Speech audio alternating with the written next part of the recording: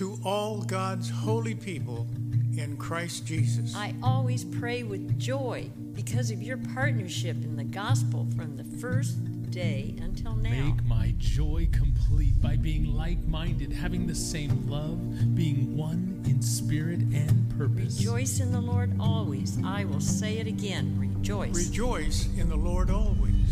I will say it again. Rejoice. I will say it again. I'm Yvonne Porterfield. Good morning. We're reading from Philippians chapter 2, verses 1 through 11. Therefore, if you have any encouragement from being united with Christ, if any comfort from his love, if any common sharing in the Spirit, if any tenderness and compassion, then make my joy complete by being like-minded, having the same love, being one in spirit and of one mind. Do nothing out of selfish ambition or vain conceit. Rather, in humility, value others above yourselves, not looking to your own interests, but each of you to the interests of the others. In your relationships with one another, have the same mindset as Christ Jesus, who being in the very nature God, did not consider equality with God something to be used to his own advantage. Rather, he made himself nothing by taking the very nature of a servant, being made in human likeness. And being found in appearance as a man, he humbled himself by becoming obedient to death, even death on a cross. Therefore, God exalted him to the highest place and gave him the name that is above every name, that at the name of Jesus every knee should bow in heaven and on earth and under the earth, and every tongue acknowledge that Jesus Christ is Lord, to the glory of God the Father. Let's pray. God, thank you for your word. Pray that we would hear it this morning, but that we wouldn't just hear it, but that it would take root in each and every one of us, and that as we go from here, that we would be able to be doers of your word, that we would be able to live out this call and this challenge that Paul is giving before us. So speak to us this morning, Lord. Amen. Go ahead and grab a seat.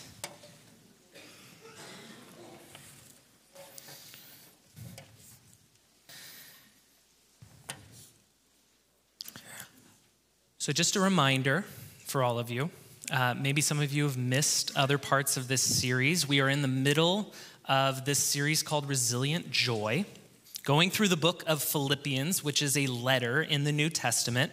And it's a fairly short letter in the New Testament, and much of the New Testament is comprised of letters like this.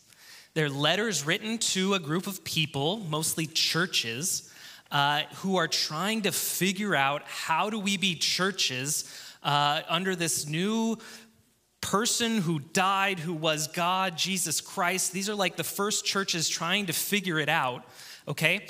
And most of the New Testament, or much of the New Testament, is Paul, the author of this letter, writing to these churches, sometimes giving advice, sometimes saying hi, and sometimes addressing problems that the early church had. Go figure, the early church, this group of sinful human beings just like us, had problems trying to figure out how to do it. And one of the reasons we still read the New Testament, one of the reasons the letters are often what are preached on in churches, is the same problems that they had back in those days are a lot of the same problems we have today, okay?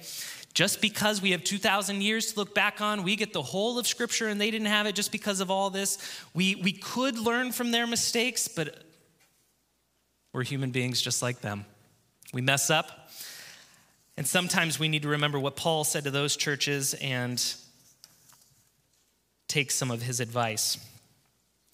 So we called the series Resilient Joy because Paul, even though he wrote this letter to the Philippian church from prison, for some reason this guy had just a joy that surpassed any circumstance, and the whole letter is permeated with this theme of joy. And so in the midst of this, joy comes out, and we're going to see that a little bit in this passage. And what we're going to see is that the Philippian church struggled with disunity. Okay? And the way Paul describes it, they struggled with people looking out for themselves. They struggled with people striving for their own goals and their own glory rather than the collective group effort to give glory to Christ. And Paul calls them out on it, and he calls them to unity, and specifically he calls them to humility. And so we can only assume, because Paul, this letter is only 4 chapters long. Okay? He didn't add the chapters, we added them later. It's a very short letter. And he devotes a chunk of time to it, to this disunity in the church. And so we can only assume it was a problem there. And it was a problem that needed to be addressed. And that's what Paul's trying to do. And so what we're going to do, it's 11 verses 1 through 11 in chapter 2. It is packed with good theology. If you only knew this part of Scripture, you'd be doing pretty well for yourself. But we're going to go through it verse by verse. We're going to do it one at a time. We're going to take it, see what it says, and see if we can't implement some of these things. And so we start in verse 1, as Yvonne just read. It says, "Therefore, if you have any encouragement from being united with Christ, if any comfort from his love, if any common sharing in the Spirit, if any tenderness and compassion." Usually when there's a therefore at the beginning of something, it's good to look at what happened previously because he's building on that. And what we see is that previously, this is where part of what Troy preached on last week is in chapter 1, verse 27, he encourages them, he says, "Whatever happens, conduct yourselves in a manner worthy of the gospel of Christ." Conduct yourselves in a manner worthy of the gospel of Christ. They were not doing this. He is going to give some encouragement on how to do that. And he starts with these 4 if statements. You'll see here in the first thing, therefore, and there's 4 things he says. If you have any encouragement from being united with Christ, okay? You're united with Christ. If this encourages you, if this is what spurs you on. If you have any comfort from his love, if you have any common sharing in the Spirit, if you have any tenderness and compassion. Nobody's going to say no to these ifs, okay? They are a church. They are striving to follow Jesus. I would hope we have these things. We would say, I am encouraged by being united with Christ. I do have comfort in his love. I have a common sharing in the Spirit. I have tenderness and compassion. And he is a good, he uses the next statement or the next verse goes then. My if statement, if you have these things, if you are these things, then... Verse 2, "Make my joy complete by being like-minded, having the same love, being one in spirit, and of one mind." If you have these things, if these are the things that mark you as believers, then, like a proud parent, make my joy complete by being united. Okay? Make my joy complete by being like-minded. That's not saying we all agree on everything, but being like-minded in what the goal is. Having the same love, being one spirit and one mind. If you have these things, be like this. Not like this. Verses 3 and 4. "Do nothing out of selfish ambition or vain conceit. Rather, in humility, value others above yourselves, not looking to your own interests, but each of you to the interests of others." If you have these things, you should be united. Be united. Do not be these things. Do not be selfish. Do not be conceited. Do not value yourself above others. Do not look to your interests above interests of others. You see, Paul tells them you should be united. Do not be these things, which would encourage disunity, okay? A group of a bunch of selfish people trying to do their own thing, looking out for themselves. That is not what he wants the early church to be, okay? Pretty straightforward so far, all right? If you have these things, if you're encouraged by Christ, all right, be united. Don't be selfish, all right? Pretty simple. And one of the things that marks his call for them not to be selfish is this call for humility.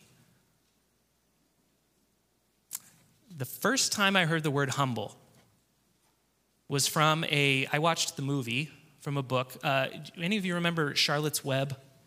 Charlotte's Web, it was a book, but then they made an animated movie, which is what I watched, and then they also did a in-person remake or like a live version of it, which they do to every movie nowadays. And in this book, or in this movie, there is this relationship between a pig and a spider, and the spider's name is Charlotte. And what Charlotte does is she writes things in her web, okay? She writes things in her web that describe this pig. And people read it and they go, wow, look, this pig is these things. And one of the words she writes is humble. And me being a 5 or 6-year-old watching this movie, I had no clue what that meant. I had no idea why being a humble pig was a good thing, why people saw this and they thought it was good.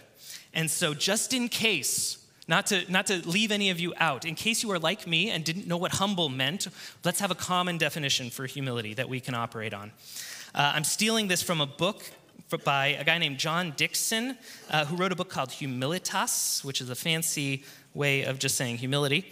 And so he said, he phrased it like this: humility is the noble choice to forego your status, okay? To set aside your status, deploy your resources, or use your influence for the good of others before yourself.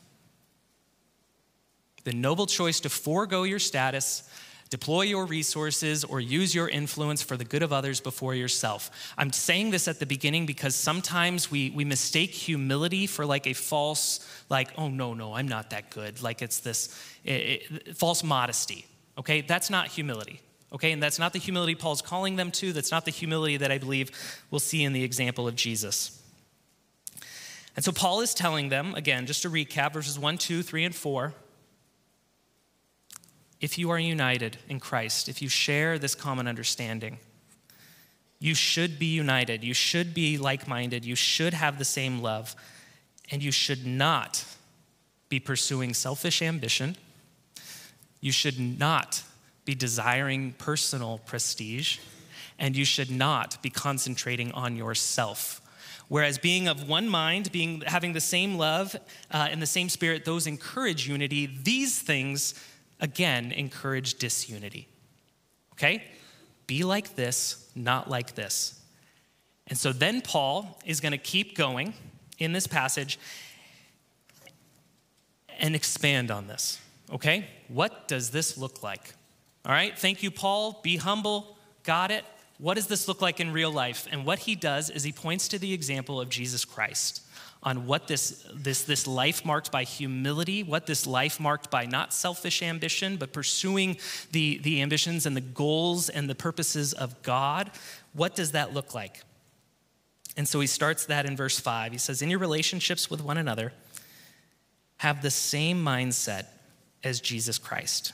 He's going to tell them, what does it look like to be humble? What does it look like to be united? How do you live this out? Imitate Jesus. End of sermon. Go home, be like Jesus. And then he goes on to expand in verses 6 through 11.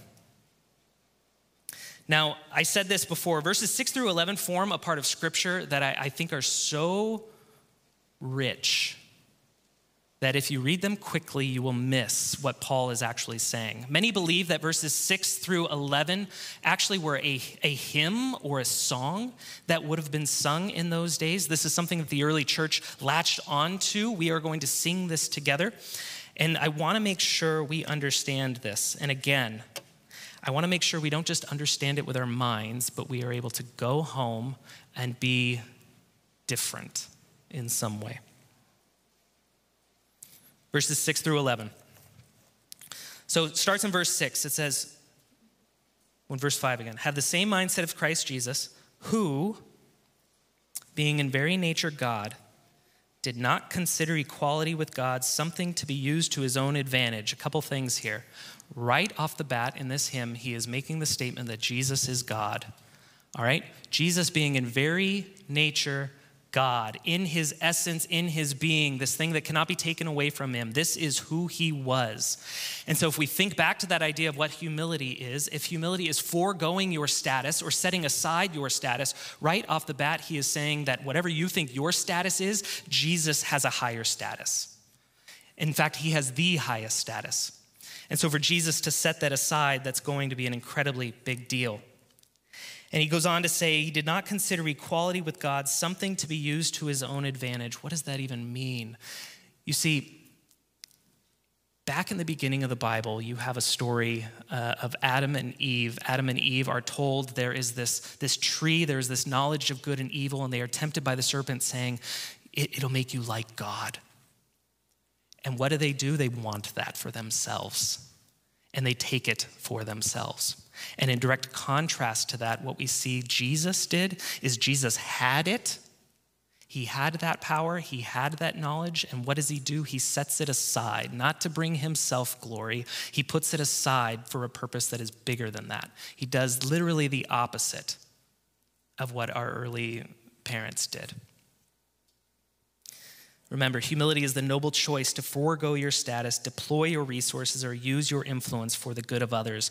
He was God, which means he set aside the greatest status that any one of us could ever imagine. Verse 7. He didn't use it to his own advantage. Rather, he made himself nothing by taking the very nature of a servant, being made in human likeness. This is a concept in theology we call kenosis, which comes from the Greek word, which just means to empty oneself. Okay? You can think of it as like a jar or a vase or a vessel, something containing something. And what this means is he emptied himself to pour himself out. Okay? To empty that vessel. And again, I want to stress, if you read these quickly, it's easy to just jump past and think, okay, cool, he emptied himself, got it. But I want you to see how this flies so much in direct contrast to what we see as valuable and what our culture, even nowadays, still goes for. I don't know how many of you have been in a bookstore recently. They still exist. But there's often a section, a self-help section, okay? And it's growing. It's a growing section, okay? People want to figure out, and my paraphrasing of the self-help section is, how do I be the best me I can be, okay? How do you live out your true purpose and be the best for me, DJ, that I can be? And what we see is that in Jesus' example, it weirdly, even though he's Jesus, what we see is it's not about being the best he can be, but he's literally emptying himself. And this is different than like the Eastern idea of meditation where you're trying to empty your mind. He is emptying himself of his status. He's emptying himself of his desires. He's emptying himself of his own reputation, of pursuing his own goals. All of those things that Paul says that the Philippians should not be doing, we see Jesus ridding himself of these things as a prime example. One friend of mine, and this is from my home church, we talked about this idea of emptying oneself. And the kind of joke was, every now and then we would get up and talk in front of church like this, okay? It's very nerve-wracking, and let me tell you, it is great when someone comes up and goes, man, you did such a good job. It feels good, it does. But what he said is if we're truly trying to put the focus on God, if we're truly trying to preach God and it's God's honor that matters, then we shouldn't. That's not a good comment. You did a good job up there. No, it should. He made the joke. He goes, wouldn't it be better if someone said, man, you were such an empty vessel up there? Nobody's ever said that. Please don't say this to me afterwards. But the idea is this. It wasn't you that was up there, but you, me, everything in me got out of the way so that God's Spirit could speak more freely through me. And that's the idea. So the idea is it's not about you being the best you can be. It's actually, weirdly, it's about you and I getting out of the way so that what is most clearly seen in our lives, what people experience when they interact with us, is actually they experience Jesus. What we're going to see is verses 9, 10, and 11, the goal of the Christian life, the entire end purpose of our being. And I've said this so many times before in other sermons. The entire goal is to bring glory and honor to God. And in many sense, any focus we take off of that hinders that goal. And we are to operate almost like a reflection. When people see us, they're reflected directly to God rather than ourselves. And so what we see here again in verse 7, he made himself nothing, taking the very nature of a servant, being made in human likeness. Jesus emptied himself. Verse 8, and being found in appearance as a man, he humbled himself by becoming obedient to death, even death on a cross. I want to give us a quick history lesson because, again, we have 2,000 years of tradition, of symbols, of all these things, and sometimes the original meaning of things gets lost on us.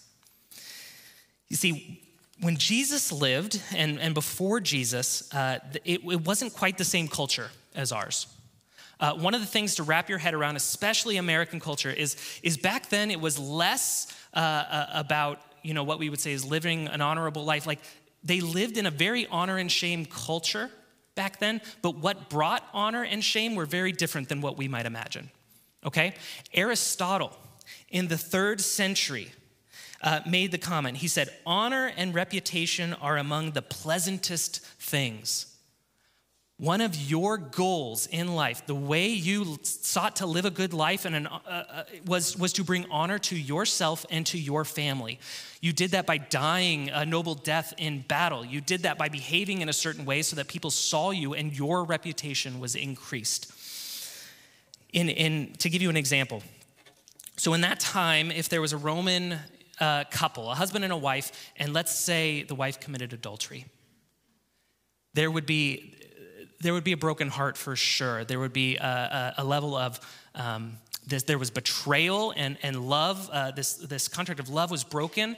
But one of the biggest problems with that for this husband is that this wife would have brought shame to her husband. And that would have been a bigger deal than the personal betrayal that happened, is that this act would have brought shame to the family and brought shame to herself, and shame was to be avoided at all costs. There is, just to keep hitting on this point, there was this thing in the 6th century BC, so this is before Jesus Christ, called the Delphic Canon, and this is from the ancient Greeks. And what they did is there was this list of 147 things of what it means to live an ethical and a good life. 147. And on the list are things like control yourself, don't curse your sons, don't mock the dead, don't let your reputation go, respect the elder. 147, and nowhere on this list is humility to be found. Humility was not seen as a good trait. Lowering yourself, lowering your status was seen as something that was shameful. You were to gain honor for your family, you were to build your reputation, and anything that took away from that was something to be avoided at all costs. Honor was a sign of merit. It was a sign that you did something good. And John Dixon, in his book, he says it like this. He says, honor was the proof of merit, and shame was the proof of worthlessness. And back in those days, one of the most shameful ways to die was to be crucified. They had 3 forms of capital punishment. You were crucified, you were beheaded, or you were burned alive. And crucifixion was seen to be as the most shameful and the most brutal of those deaths. And so you have Jesus come along, who is, as we said, the highest status in that we could ever even think of, and it's higher than you can even think. And what we see is not only did he lower himself to the status of a human being and a servant, but he died the most shameful death imaginable at the time. And for many people, the fact that he died this shameful death was proof that he could not be God. But John Dixon goes on to say this. He says, but what does this say about the crucified Jesus? That was the question for the early Christians. What does this crucifixion mean for Jesus? He says, logically, they had 2 options. First option, either Jesus was not as great as they had first thought, and his crucifixion was evidence of that. Or the second option, the idea of greatness itself had to be redefined. You see, in history, up until the point of Jesus, it was honor, pursue honor, and avoid shame. And in Jesus, you have an undeniable shift to where we see this idea of gentleness, of lowliness, of lowering yourself, of serving others to be seen as something that is good and to be desired. I think if you were making a list today of ways to live an ethical life, even if you only had 5 on that list, I guarantee humility would be on many of your lists. We see it as a positive trait. We see it as something to be desired and something to pursue. And what I'm trying to tell you is that by them singing this, the fact that they were singing God and cross in the same song would have been unheard of, totally bizarre, does not make any sense at all. And because for us, we see Jesus hanging on the cross. We talk about it all the time. People wear crosses around their neck. We have totally changed the meaning of the cross and crucifixion and adjusted it. And so when we read something like this, if we don't understand what it was like back in those days, we can miss the significance of Jesus' death on the cross. John Dixon keeps going to say this regarding Jesus' crucifixion. He says, honor has been redefined. Greatness has been recast. If the greatest man we have ever known chose to forego his status for the good of others, then greatness must consist in humble service. The shameful place is now a place of honor. The low point is now a high point. And what does God do? As Jesus goes from the highest place to the lowest place, it says, therefore, in verse 9, God exalted him to the highest place and gave him the name that is above every name. Weirdly, in the kingdom economy of things, up seems to be down.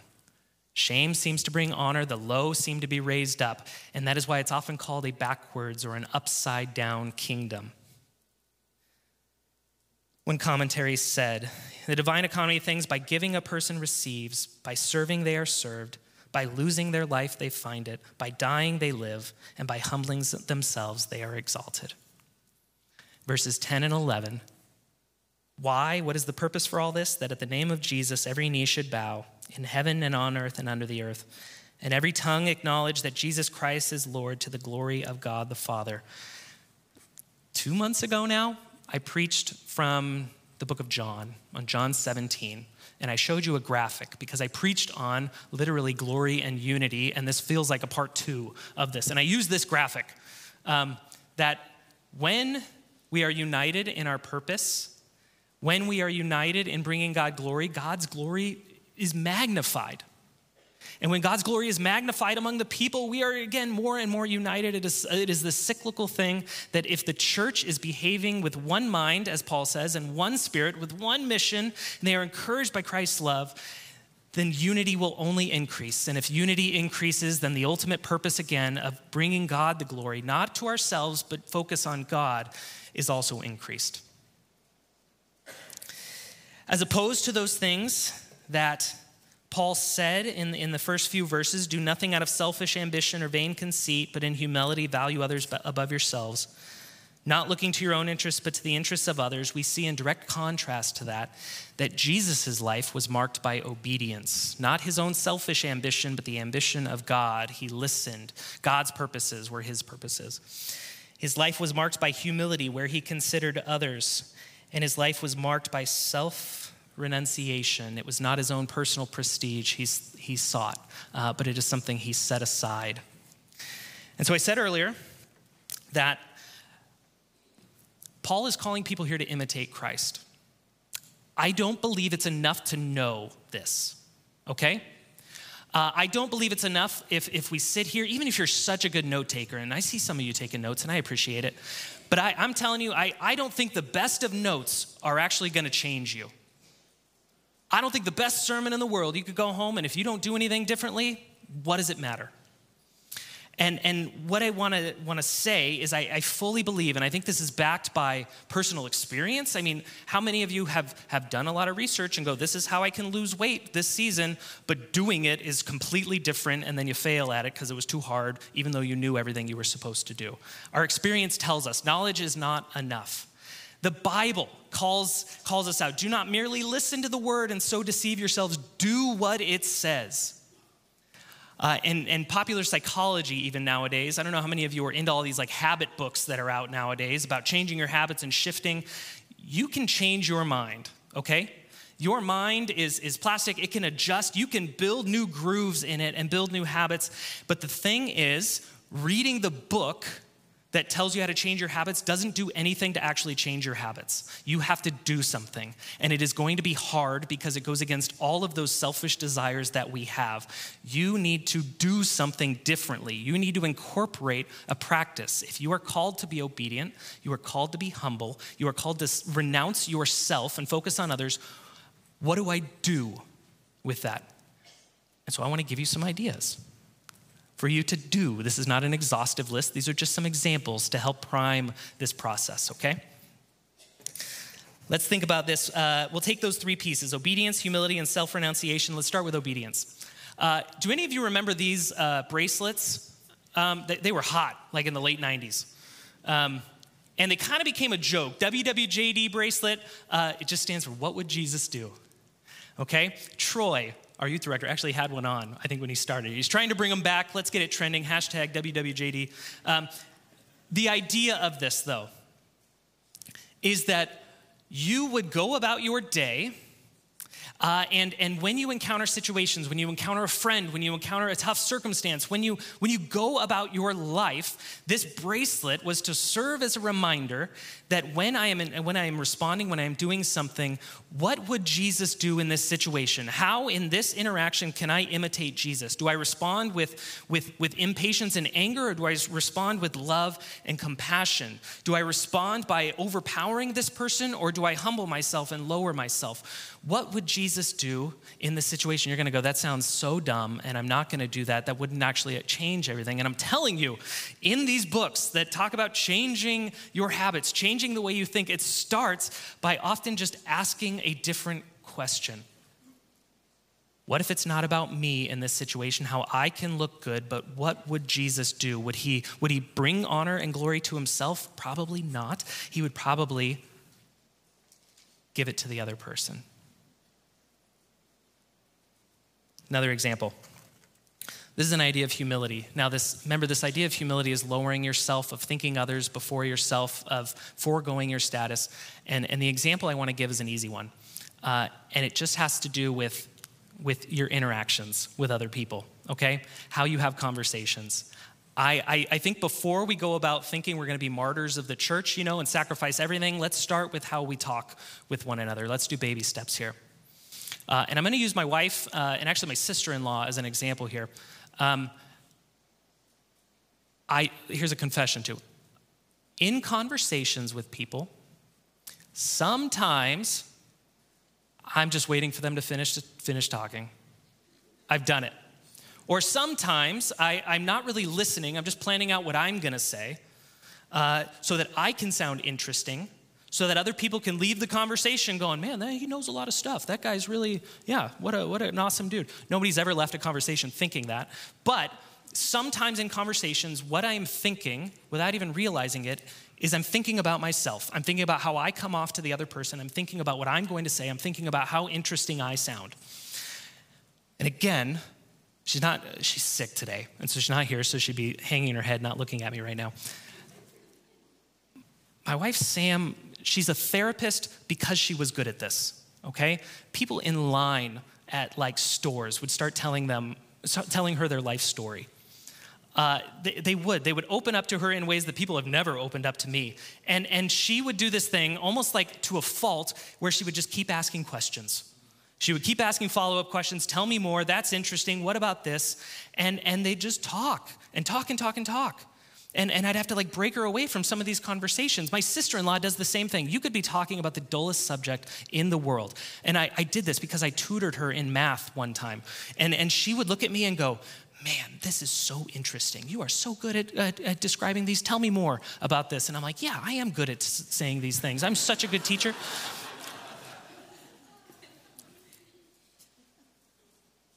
You don't have to be interesting in a conversation. Just be interested.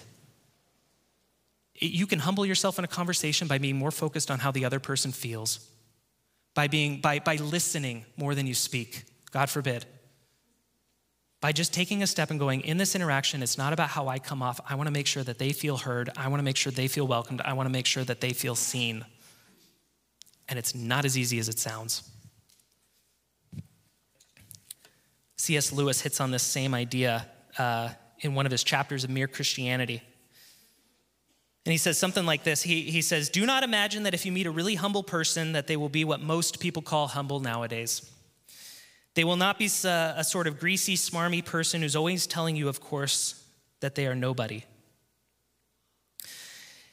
Probably all you will think about them is that they seemed cheerful, intelligent, and they took a real interest in what you said to them. They will not be thinking about humility. They will not be thinking about themselves at all. He's often paraphrased by saying, humility is not thinking less of yourself, it's thinking of yourself less. It's about thinking of the other person, putting their needs and their wants and their pains ahead of yours, if even for a moment in a conversation.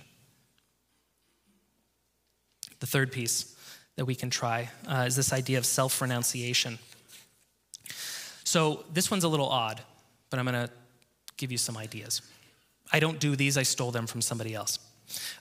Dietrich Bonhoeffer, German theologian, big deal, wrote a number of books, Cost of Discipleship, and another book called Life Together. And one of the things he sought to do is to make sure that God was at the forefront of his day, okay?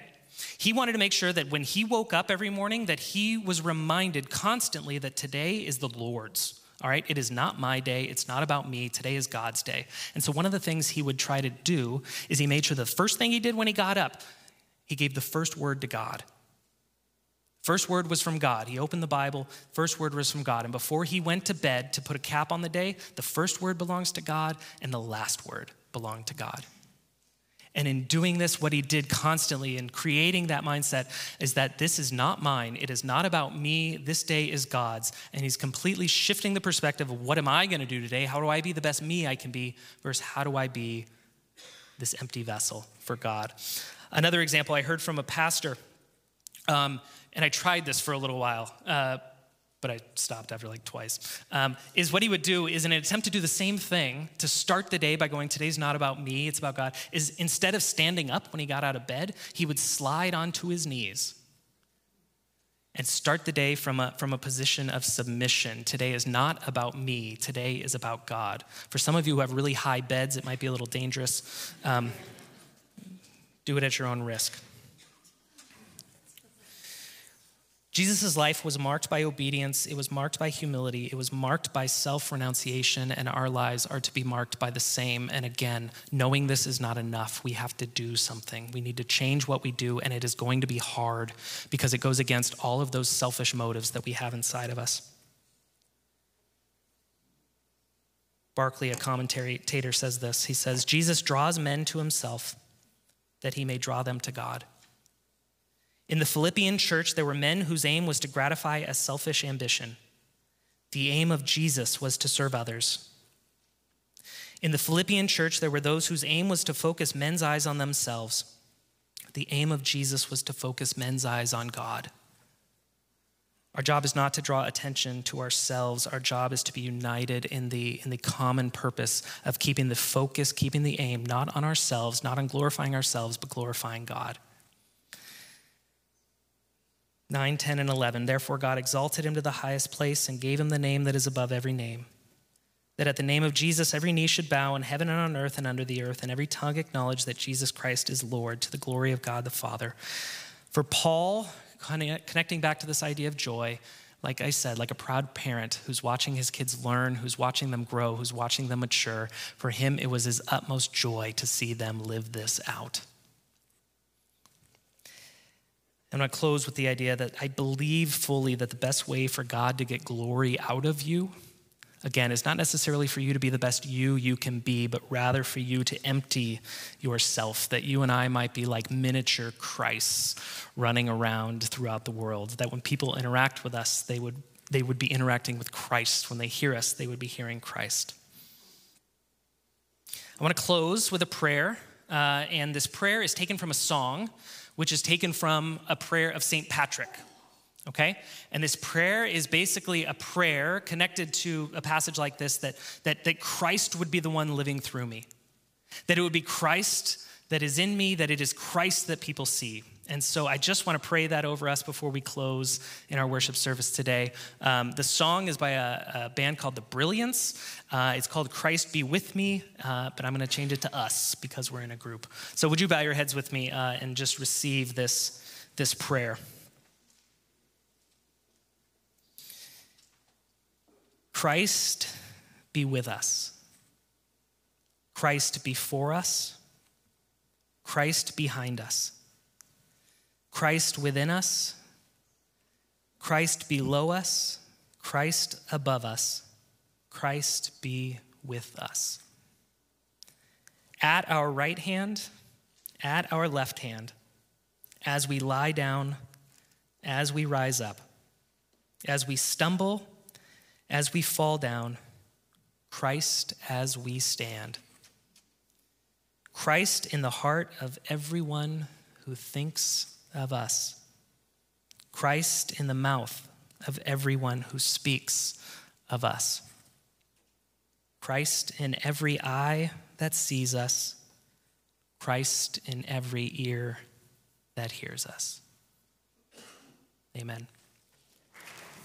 Once again, I'm so glad you were all here to worship with us.